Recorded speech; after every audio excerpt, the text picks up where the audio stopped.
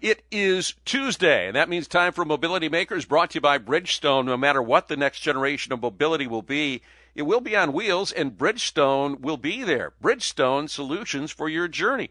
A lot of talk recently about whether Ford will stay in one piece or whether spinning off parts of its EV business would make more sense so that they could compete with the Teslas and the Rivians, who have seen their market cap go crazy on the stock market as standalone EV companies. But is that the best path, and where are they on that? Keith Naughton wrote about this for Bloomberg News and brings us the latest on what Ford is considering. Hi, Keith. Hey, Guy. Thanks for having me on. So what would be the biggest benefit? I mean, Ford already, if I'm not mistaken, has had the biggest market bump of any automaker over the past year. It would seem to indicate that the way they're doing it is being accepted by Wall Street. Yeah, certainly Ford stock had the largest percentage growth in 2021. You're absolutely right, Guy. But their market cap, their market value, comes nowhere near Tesla's. Ford in January reached its highest market cap ever, which was $100 billion. That sounds great. In January, Tesla hit $1 trillion.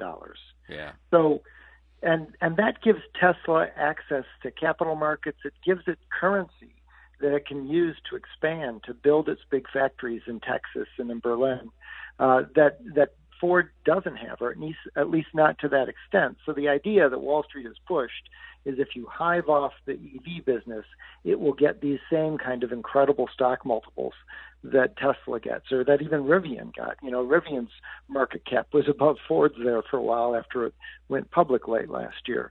And that will give Ford the capital it needs to expand its EV business. That's the theory.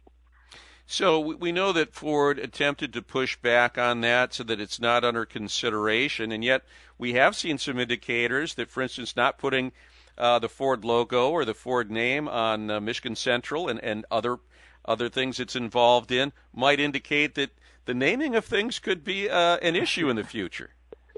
It could be. And yes, Ford, to make it clear, they say they are not spinning off their EV or their ICE business. You know, we're hearing one other consideration that CEO Jim Farley is looking at is maybe an internal split, creating its own unit in the way that Ford Motor Credit, its financing arm, is its own unit. And that might help improve its value and its competitiveness. But nothing would be the same as a total spinoff, which Wall Street wants. But you also have to consider the Ford family, who still has a controlling special class of stock and still very much are involved and have essentially veto power over how Ford operates. You know, I mean, it would be a dramatic change in their business model, because right now they're using the profits from their internal combustion engine trucks to fund the EV development.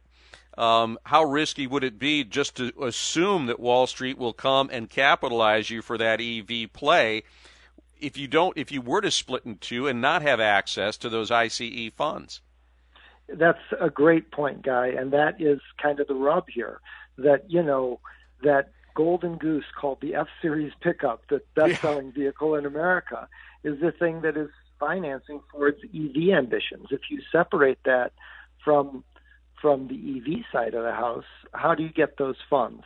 There are ways that could happen. It could pay, the split company could pay back a dividend in the way that Ford Credit pays a dividend to its parent company, but it wouldn't be simple. It wouldn't be easy. So that's the tension. How do you fund the EV future, Ford's very ambitious EV future, if you don't have a direct link to the F-Series, to the biggest source of profit? I did see some chatter that Ford may not be long for Michigan, and that Jim Farley has suggested that when he was at Toyota that it didn't belong here. What are you hearing about that? Does that hold any water at all? You know, there was a lot of heartburn, you recall, Guy, when Ford did its big $11 billion investment in Tennessee and Kentucky. It's building its first all-new assembly plant in 50 years in Tennessee to make electric F-Series. This is all linked. You know, one of the issues Wall Street says is you need to lower your labor costs. Well, that's one of the reasons the electric Mustang Mach-E is built in Mexico, where wages are far lower. Tennessee is a right-to-work state. The UAW has no guarantee they'll represent the workers in that new plant. They're going to have to earn that. So, the idea is to try and lower your legacy costs, and that includes labor costs. All right. Well, we know you'll be on top of it as a seasoned scribe for Bloomberg News. Keith Naughton, it's always good to talk with you. Thanks, Guy. All right. Keith Naughton at Bloomberg, and we'll see what Ford does because they do. And listen, for those of you that have Ford stock, wouldn't you like to see that market cap increase? We'll be back.